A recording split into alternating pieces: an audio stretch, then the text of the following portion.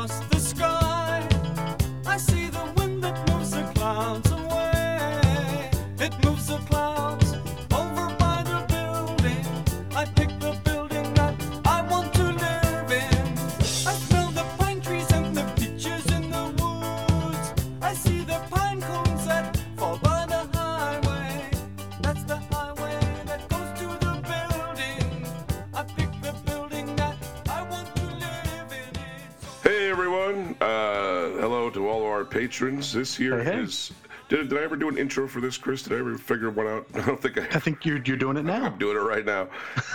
This is the Comics Talk episode 10, the second exclusive episode of Comics Talk for the month of March. And, you know, a lot of times we do this and we end up saying things we wouldn't say on the air, you know, kind of complaining about comics that we wouldn't say on the regular Cosmic Treadmill show. And that's kind of what this is for, but also we want to be positive over here and explain that we do like comics. We're not just down on them all the time. So we picked a piece of moments in comics that we love, even though they could be called kind of silly. And I want to just say, a lot of times people will talk about something in comics and they'll say, well, that's comic books. And that's not unfair to say, but I've always kind of bristled at that because a good story is going to be a good story, you know, whether it's in a comic book, whether it's written on a, you know, prose. But there are certain things that work in comics that just really would not work in any other format. So there's some more to it. I think this includes some instances like that. Absolutely, and this will probably be like part one of a series because we like silly things, so we'll probably be revisiting the subject time and again. Now, first thing we want to do is thank everybody, of course. Thanks, everyone. Make sure that you know we're here and we ain't going anywhere, so we'll keep doing these shows. Now, the first book we want to discuss is actually, you know, a silly book that is one of my very favorite single issues of a comic book ever put to paper. Cool. And that is Tales of the Teen Titans number 55, July 1985 cover date. It is called Shades of Grey. It's written by Marv Wolfman with art by Ron Randall. And in it, Gar Logan, Beast Boy, and Deathstroke, they talk about statutory rape over breakfast. That's right. Now, as you know, we've done the Judas contract before. I think a lot of the folks listening know about the Judas contract. Terra came in, infiltrated the team. She was a double agent, yada, yada, yada. And now, in the wake of that, you know, Deathstroke, he took a step too far, was actually put on trial. The trial ran over several issues, and during it, Beast Boy made quite a spectacle of himself, and he kind of dinged the reputation of the Teen Titans, who were like the prime witnesses to Deathstroke's trespasses, basically. And so Deathstroke received a very light sentence in, you know, one of them country club prisons we hear about, where it's basically Club Med with farms. You got your own. You got a nice bed, your own cable in your room. It's a good time. Yeah, he's a bubble pool. We're all good. But it basically happened partly because of Gar's outburst, because he made the trial go down. He turned it into a circus. Yeah. And Gar did this on purpose because he wanted Slade to be accessible. He didn't want him to be in a high security prison or a maximum security prison. He wanted him out in the open because he was planning on killing him. Whoa. So he wanted to be able to get to him. And, you know, it finally gets to a point where they are face to face, and it turns out Gar can't kill him. He is just about to, and he's like, and Slade is standing there going, do it. Yeah. Do it. Please do it. And Gar can't do it. And he slumps to the ground, and Deathstroke is, he puts his hand on his shoulder, and he's like, hey, how about we go for some coffee? Which, the first time I read this, I was just like, what? There's no way. There's no way I'm going to turn the page and they're going to be in a Denny's. Sure enough. They are pretty much. Sure enough. You turn the page and they're in a Denny's and you know, Gar's ordering, you know, like hash browns and a Diet Coke. I'm like, what am I reading? It's just so insane. And they have themselves this really awesome heart-to-heart. And it's something that it's just so outlandish because, you know, Gar actually, he actually asked the question that all the fans wanted answered, but were afraid to ask, I think. Mm-hmm. You know, Slade is telling the story of Terra. He's saying that Terra she's the only person I ever worked with that I was scared of, you know, because this is back before they really messed her up. And And Gar asks, "Hey, did you ever sleep with her?" And there's a little moment of silence, and Slade comes back with, "Would it matter if I did?" Mm-hmm. And it's like, what the hell am I reading? Oh, no, we don't kiss and tell in my business. Yeah, but that basically tells you everything you need to know right there. Right? It's actually somewhat of a touching scene, and this is one of those things, since Marv Wolfman wrote Slade Wilson, I don't feel anyone has ever gotten this part of him right, that he really is a paternalistic figure. It really is not personal. No, certainly not. No, it's all a contract. And after the contract, though, he really is kind of a family man, like that. Yep. The thing is, like, now they have him where he's, it'll be nothing personal, but he's a jerk all the time. You know what I mean? Yeah, the way he was written back then, and this is probably the best scene to display that kind of relationship between him and the Titans. But that wasn't the only one. That's sort of how they operated the whole time. It was just it was a gig for him, and he just felt like he had to finish it and took no pleasure in it. So this is a really awesome scene, and definitely wouldn't work because Beast Boy is green. So that would be something you'd have to explain in a singular movie scene. But but it's just like the whole thing, because like as far as the Titans know, Deathstroke wants them dead. Right. That's his whole focus there, because like you mentioned, he is a very paternalistic figure. He's finishing his son's contract. Yep. His son, the original Ravager, he was imbued with this stuff by the Hive, and that wound up killing him. But he took a contract to kill the Titans, and his father was kind of honor bound to follow up and complete it. So as far as the Titans know, he doesn't care what happens as long as they're dead. And here we have him asking Beast Boy, "Hey, you want to go for coffee?" Yeah. It's a great character building scene for both of them. It is. Yeah. Was this one of your first that you read of Titans when you got into it? No. Because, when I got into Titans was probably mid to late 90s, and what little research I did, the internet wasn't as wide and varied a place back then, right. So I was of the mind that all of the tales of the Teen Titans were reprints. Where only like the last half of them were, because of the whole Baxter, the hardcore cover, soft cover thing. But I was led to believe that everything with Tales of the Teen Titans in the title was a reprint. Oh. So I didn't think I had to read those. So you because I already read them. that. Yeah, I get you. Yeah, it's like I picked them up if I saw them on the cheap, but never really made it a point to read them because I thought that they were things that I had already read. Yeah. So I just filed them away, and then one day I was just flipping through, and I realized that the Judas contract was a Tales of the Teen Titans annual. And so I realized, these aren't just reprints. Yeah, they got to be new. Wait a second, Yeah.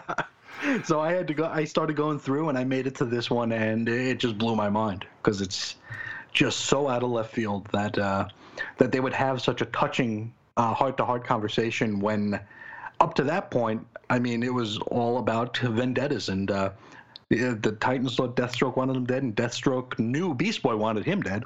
Yeah. So it's just such a zig when I was expecting a zag, and it's really stuck with me ever since. You know what would have made it even more hilarious would be if Slade was wearing his costume the whole time. That would have been they're both sitting in the diner in costume, like he's got the bottom of it pulled up over his nose so he can eat his eggs or whatever. That would have been funny.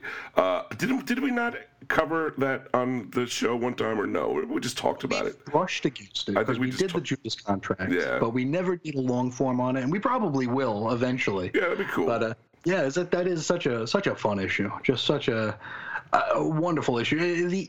I like the Ron Randall art on it, but of course, if it were Perez, it would probably be on everybody's list of top issues for Titans, because I think I even read somewhere that it's Marv Wolfman's favorite issue. Oh, really? Of Titans. So yeah, I think it deserves a lot more recognition and play than it gets. Did Romeo Tangal ink it? Do you know, or? I couldn't tell you off the top of my head. I would assume so. I've just started reading a bunch of post-crisis Titans that I hadn't read, that post-Perez, Yeah. They just collected like a whole bunch that were never collected before in a format, and I'm reading them, and they got a bunch of guys drawing now. Like, I don't know, one was Ed Hannigan, I think, and Eduardo Barreto. But it all looks pretty good, and I think Dangal helps to keep more of a uniform look throughout the series. This was actually Ron Randall was just credited as artist, so he probably did it all himself. Yeah. He definitely has the chops for it. Certainly. Well, my first one I'm going to introduce should be no surprise to many of you. It is from the Silver Age Doom Patrol, number 116, December 1967, cover date by Arnold Drake and Bruno Premiani. But it really is one panel in this entire thing that, to me, is everything about the Silver Age Doom Patrol. See, a lot of people have misunderstandings, I think, about the Silver Age Doom Patrol. They know about Animal, Vegetable, Mineral Man. They know about, Monsieur Mala on the Brain. But a lot of it was really a sitcom, a wacky sitcom that Arnold Drake was writing. Throughout the series, Elastigirl marries Mento. They have marital problems because she keeps wanting to go out and hero. They adopt Beast Boy. That's the connection there, and that they have a kind of a My Three Sons thing going on or whatever, a Leave It to Beaver scenario going on. Plus there's Niles is sweet on Elastigirl sometimes, and there's other drama in there. So that was Drake's version of trying to create a Marvel comic, but he really ended up they played it straight too. He plays it all straight, including even the wacky stuff like Animal, Vegetable, Mineral Man. And Bruno Premiani is kind of very realistic isn't the word, but very hard, and you could tell what he's drawing. For sure. It really kind of it made it even more surreal because it's almost like you could almost see it as a show, as a television show. Yep. So this is what I really like about it, and it just there are all these weird little stories running in the background while they're traveling around the world to stop the Brain or whatever. In this issue in particular, number 116. In this one, a reformed Madame Rouge. She had reformed the previous issue, and we're not sure that she's really on the up and up. But she helps the Doom Patrol defeat an evil space mutant that turns out to be the Chief in disguise. But that's not even the weird part of the book to me. My favorite moment has to do with they're on they're in the Alps for some reason, or I forget exactly. They're in Tibet maybe, and Mento and Beast Boy, father and son, are tracking the abominable snowman, and while they're also kind of arguing with each other. They're having typical teenage parent problems. They eventually come upon the abominable snowman's sleeping body, and on closer inspection, the Yeti is wearing a button with Alfred E. Newman on it that says, "What me worry." Why? There's no explanation. They say nothing. Nope. They're just sort of oh, here's the Yeti. And then I think he wakes up and he chases him. He must have been a Mad Magazine subscriber, I guess. But that's just one of these little things in Doom Patrol that just throws the whole thing for a loop, and I think indicates really the hallmark of that Silver Age series is that just any stupid little thing could happen, that they're just having a good time with it. And sometimes it amazes me that Mort Weisinger was the editor for this. Supposedly the meanest editor in DC. Yeah. But I guess he liked this kind of stuff for whatever reason. He didn't stop Arnold Drake from slipping a different company's mascot into the proceedings. So this is something that always sticks out to me in my mind. Yes, you told me about that, and I had missed it. I don't know if I just hadn't read that issue yet, and I ran to my showcase. Yeah. And sure enough, it's just right there. He's wearing an Alfred E. Newman pin. It's what? And I mean, this also would have been a height of Mad Magazine's popularity too. So sure, people knew what that was for sure. Yeah, this wasn't a riddle. It was everybody knew what that was. But speaking of a riddle, we'll go to my second pick here, which is actually it inspired an entire episode of the Cosmic Treadmill, which is available right now. That's right. This is Flash number 268 from December 1978. It's called The Riddle of the Runaway Comic by Cary Bates and Irv Novick. And in it, Barry Allen's preteen neighbor notices that his copy of Flash Comics number 26 from 1942 has gone missing. And the funny and interesting thing about this, and what separates it a little bit from other comics of the day, is that a lot of the collector's parlance is brought into this. Mm-hmm. I mean, the kid refers to it as a rare collector's issue, which I don't know that was much of a thing back in 1978 in comics anyway. He even remarks that it's from the Golden Age and says that he even grades it in good condition, which is, growing up in the speculator age, stuff that I'm familiar with, but it's eye-opening. It goes way back, yeah. Yeah, to see that this was in the Gestalt in the 70s when, sure. When comics history, he even mentions this book from 1942 as being 35 years old, which, today, that's 1984, 1985. Mm-hmm.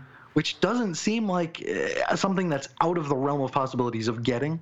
Because, we go to the quarter bins and dollar bins all the time, and there's early 80s, there's late 70s books in there. But, so, but by then, the jig was up, you see. People were already collecting them as they came out. Yes. So it's thinking about that length of time only being what separates from this rare collector's issue till him losing the rare collector's issue. It's very eye-opening. And it's funny here because Barry's oh, that sucks. Hey, you want to help me sort my comics? Which is just hilarious. It's funny because the Flash, Barry Allen picked his name and everything because he's a comics fan. Yep. But it's something that they address throughout. But they don't really make a big deal about it. He's a comic collector. You know what I mean? He loves comics, and that's part of his character. Yeah, and we don't really see him with the long boxes, anymore. I'm not sure. Now, I don't know. And I'm not sure if we even saw him with that many outside of this issue. Just knowing that he was a comic collector, but here we actually have him sorting comics, which is pretty wild. And, we find out that the book that the kid is missing is actually in Barry's collection, and it's somehow, found its way there, and the kid knows it's his because he folded the corner of the damn issue, so ruining its good condition, of course. Yeah. But Barry knows it isn't his, and because he's always coveted this issue, which actually figures into the story. And the issue winds up vanishing. It winds up at a comic convention, so we actually have Flash attending a comic convention. Yeah. Which, Souling's conventions were only a couple years old at this point. About 10, but yeah, this is still a relatively when was the first one? 70, 75, 74? Oh, Suling, that's true. Suling's first one would have been about maybe 74, even 75. But, the first comic convention going back to the early Roy Thomas and Bill Shelley would have been 64. But you're right, as far as it becoming an official vendor arranged type thing, it would have been only a few years. Yeah, but it's just seeing Barry Allen go to a comic convention. I almost wish we got more pages of him walking around a Comic-Con just to see what he would want. But, of course, he wants this issue of Flash that the kid is missing. And it's just it goes kind of wonky there because you have a couple of guys in Golden Age cosplay come in, an Alan Scott and a Wildcat, and they want the comic. We ultimately find out that the comic's been treated with a telepathic teleportation serum, which the underworld is trying to get its hands on so they can reverse engineer it and make more of this serum so they can steal paintings and jewels and Fort Knox. But what the hell? It's wild.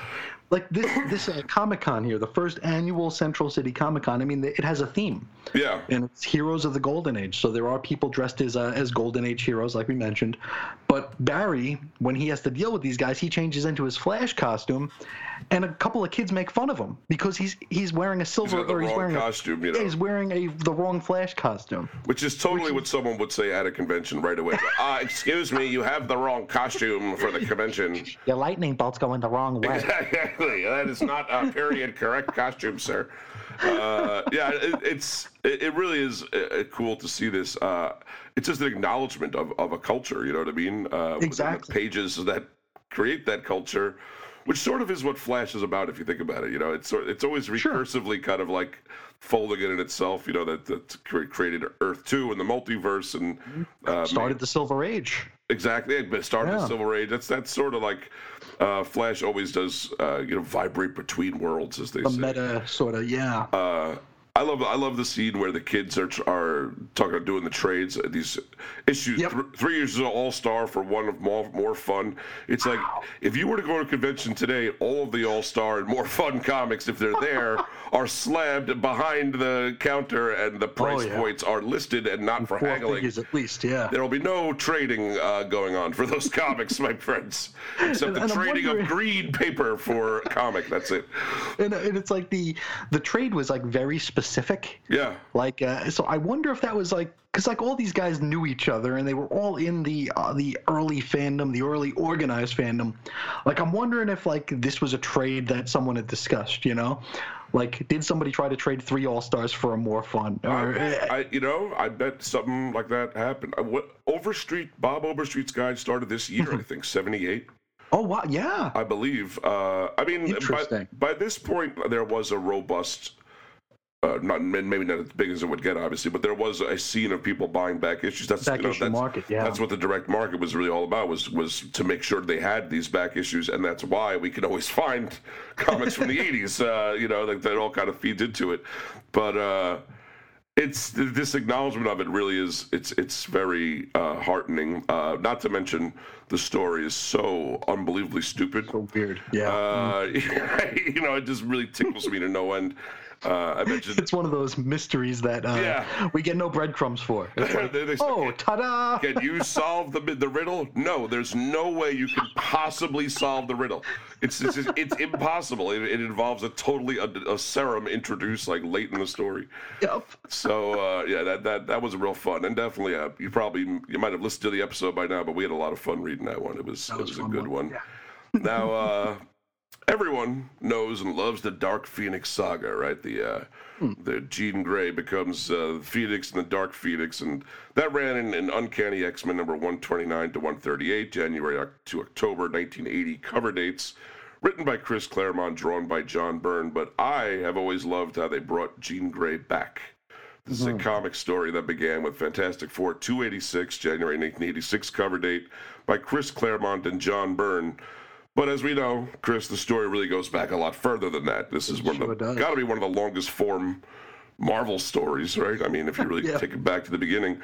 Oh, yeah. And we actually kind of went over the story at least a couple of times, right? Especially considering we never actually read these issues. Yeah, not on the show. But we've talked about it, I know, a couple of times. One time was in the Cosmic Treadmill 71. That was Star Brand, where we did a whole thing on Jim Shooter. Because he factored into this. We're not going to mention that part of it because it's not important to why I like the thing. But so the way it all starts, after Jean Grey, who is Dark Phoenix, destroys a planet consuming its sun, Dark Phoenix dies by edict of Editor-in-Chief Jim Shooter in X-Men number 137 by Claremont and Byrne. Shooter was quoted as saying she would never come back unless she could somehow be absolved of her atrocities. Murdering a planet, apparently you don't come back from that.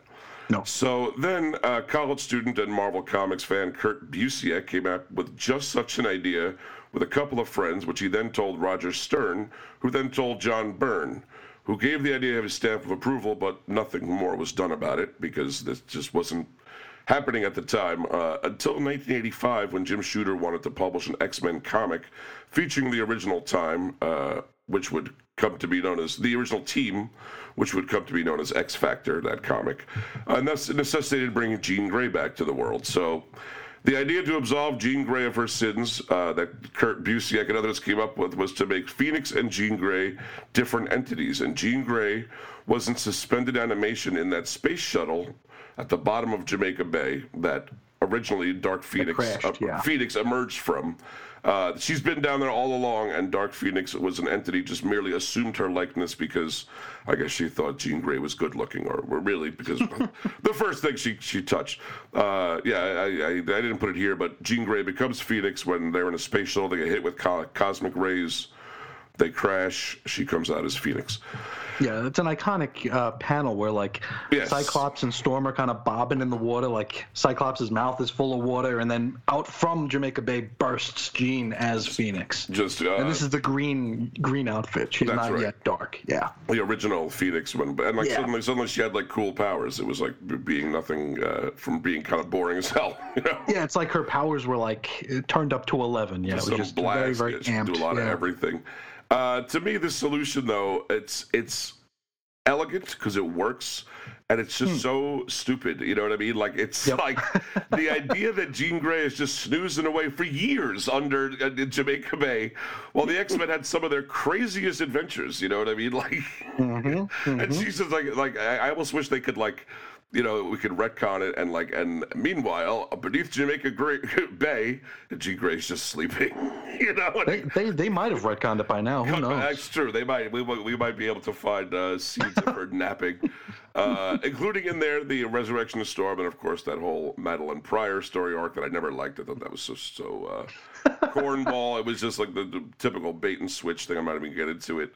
But yeah, it's you would never see something like this in a Sherlock Holmes story. You'll never see something like this.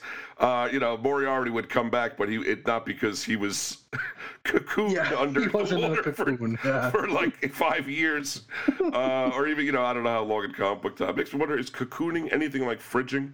I don't think so. I think it's no. It's almost like a reverse fridging. It is, right? It's like a rebirth. You come back from that. So I don't think Kyle's girlfriend's come back yet. Maybe she was a Black Lantern. I don't know. Maybe, possibly. But yeah, that's a fun story. I actually talked to Kurt Busiek about that a couple of years ago at the Phoenix Con, and he went through the whole thing with me, and I actually have that recorded somewhere. We probably could upload that eventually. I believe so. That was DC in the 80s, right? You did that. Yeah, because I used I used a recorder to record that so I could transcribe it. So I got that somewhere. Hey. And it's a very interesting story. And he goes through how he got the John Byrne pay for that story, because John Byrne was the top of the food chain there, and since he gave the story to Byrne, it was kind of wonky, but it was interesting to hear. It was very, very cool. Very weird, the finances of it. I always wonder how you cut that up, but yeah, for sure. Now, another one we're going to talk about is it's a funny one here. It's Detective Comics issue 567 from October 1986 cover. This is a story called The Night of Thanks But No Thanks, and it's written by Harlan Ellison, the sci-fi writer, with art by Gene Colan. Now, this is notable for being the final pre-crisis issue of Detective Comics, and it was also the last one edited by Len Wein. Denny O'Neil would take over, of course. And we learn that this is an issue that Harlan Ellison had promised Len Wein he'd write back in 1971. All right. So, got around to it eventually. 15 years later. Yeah, that's all. And the whole thing, it's a bit of a gag issue. A lot of these late pre-crisis issues, it's like people were just like getting their jollies having silly stories. Yeah. It's like you had like the Action Comics in Asterix story. Batman was generally more fun before Crisis. Sure. It really, I'm gonna chalk it up to DKR, Dark Knight Returns, brought in the eternally angry, stern guy. But before that, he would sometimes smile, even crack a little joke. So. Yeah. So this issue, you have Batman, it's one night and he's walking around Gotham City and he's looking for something to do. And he's just not needed. Like, he sees somebody robbing a store, and before he can get there, the cops have him arrested. And the cop's like, "Hey, Batman, would you mind calling this into the station?" Batman, he's like, he goes over to the police box. He's like, "Razum, frazzum." Yeah, it's Batman. And this happens like 2 or 3 times. And like, he goes back to the police box and he's like, "Yeah, it's me again." It's just funny stuff. And like, there's like a drug bust, and Batman like swoops in to arrest the guy, but it winds up that he blows the bust. And like, the cop's like, "Well, we wanted to get his connection, to get his cutter," and Batman's like, "Whoops, sorry." It's it's something in the modern Batman also they always depict, and again this I think goes back, I would say, to DKR, definitely to Batman Year One, Gotham as a corrupt, ineffectual, useless city, and sure, without Batman it would totally fall apart. He's holding it together by like its strings. And that's not always the way it was, but Batman at one time, don't forget, was a deputized member of the Gotham City Police Force. So it's true. They worked well back then, but even pre-crisis, they don't depict the cops as bumbling idiots that need Batman to do the most basic thing for them. They are actually detectives, and you know what I mean. Yeah, I know that there was the loosening of the comics code really facilitated making the cops look corrupt and oafish. Yes. Because before the comics code loosened, you couldn't really show people in positions of authority as being corrupt or being untrustworthy. And moving into the post-Miller, post-DKR Batman, it's like, or even post-Year One, it's just like, because that whole thing had to do with police corruption too, and it just changed the whole tone and tenor of what you get from Gotham City. You know, it's just from a comic book city to just the eternally dark city where around every bend someone's out there to get you. It's, I mean, actually, I love the corrupt cop angle, why Commissioner Gordon coming in, what he's coming into, and clean it up. In a long form way. That's what leads to Gotham Central, one of my favorite Batman side, whatever is Bat family books. But it's this depiction of every aspect of the city being ruined, and you know what I mean? Like, it's like there's not one good cop on the force. There's not one piece of infrastructure that isn't like about to crumble. You know what I mean? There's not one bank that isn't ripe for the robbing, unless Batman shows up, and that's definitely a post-crisis thing. This story reminds me tonally also of. Sorry, we covered. That story, The Silent Night. What is that? What is the full title for the Christmas episode 2017? That's right. It's Wanted Santa Claus, Dead or Alive? No, is that what it is, or is it? It's where they're singing. They're singing Neil carols. Adams singing. Yes. Yeah, and it's like, Commissioner Gordon just keeps convincing Batman to stay and sing more carols with them. And around the city, there's no crime. That's why he's not needed that one night. It's tonally similar, where it's like for sure. It's an interesting thing, and I'll be honest, I wouldn't mind seeing more stories like that in modern comics of like, Batman doesn't always have to be rescuing Gotham and he doesn't City have to falling into magma, And he doesn't always have to be the infallible Bat God. He doesn't have to always be the smartest dude in the room. He doesn't have to always be, the one that everyone turns to all the time, or the one correcting everybody all the time. That's really what it comes down to, isn't it? Where it's just basically this guy's getting to be like, I don't care if you're right, you're just annoying now. Yeah, it's like it's like when someone just like won't stop pressing a subject, and it's like, it's not that you're wrong, it's just that you're a jerk. It's not what you said, it's how you said it. I don't like it.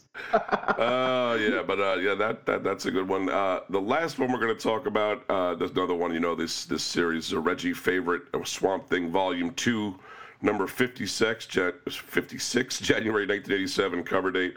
This is My Blue Heaven by Alan Moore and Rick Veitch. Anyone that's a fan of this run of Swamp Thing, and probably Swamp Thing in general, knows this issue very well.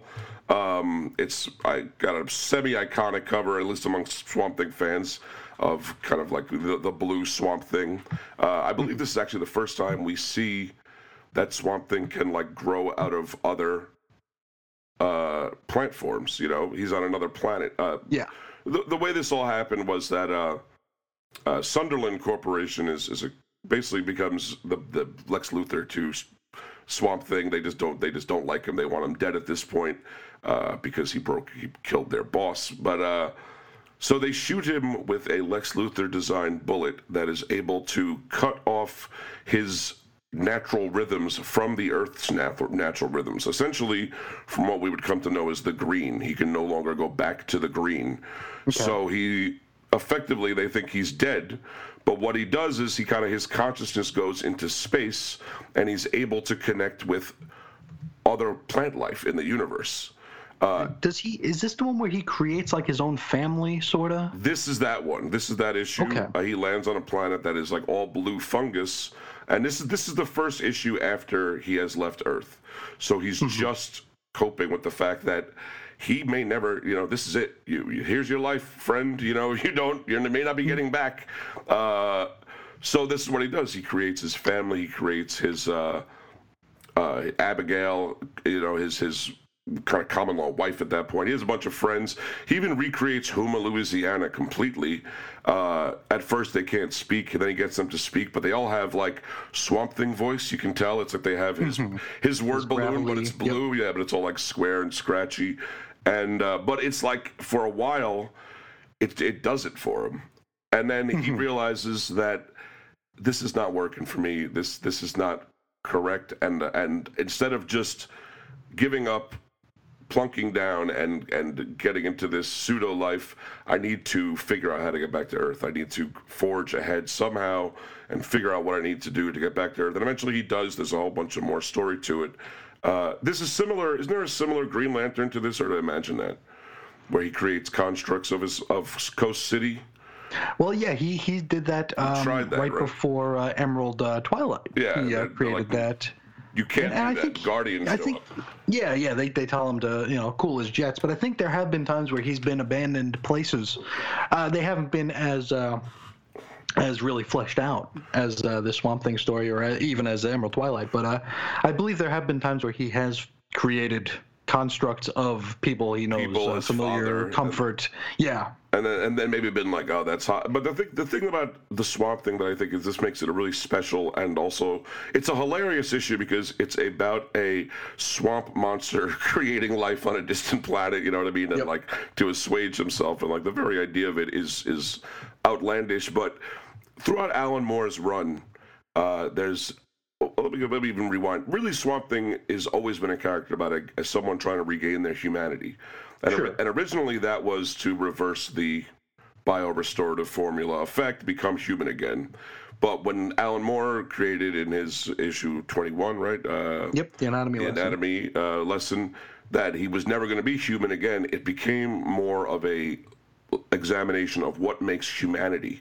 And this is a watershed moment. You know, it's only after that point that after the anatomy lesson that like Swamp Thing learns about love and learns about true friendship, and when he goes to this other planet, he understands this. He learns an important part of humanity is like it's not the shell. You know what I mean? To look at Abigail is not enough. It has to be her.